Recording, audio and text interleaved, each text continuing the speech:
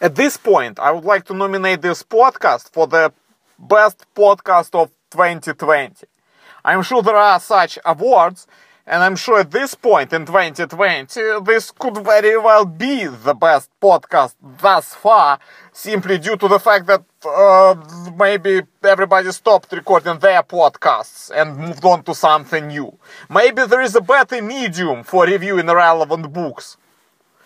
But, the technology moves on with every passing year. The younger generation is surely modified podcasting to the point whereby it's podcasting 3.0, people like to add numbers to things. And then, what does that show? That shows lack of imagination. Because instead of adding a number, you could just invent something that is not a number. Perhaps instead of a number, you could add a letter. That can't be any better than adding a number. Perhaps instead of adding numbers or adding letters, you can draw me a picture of what you did with your life. Please,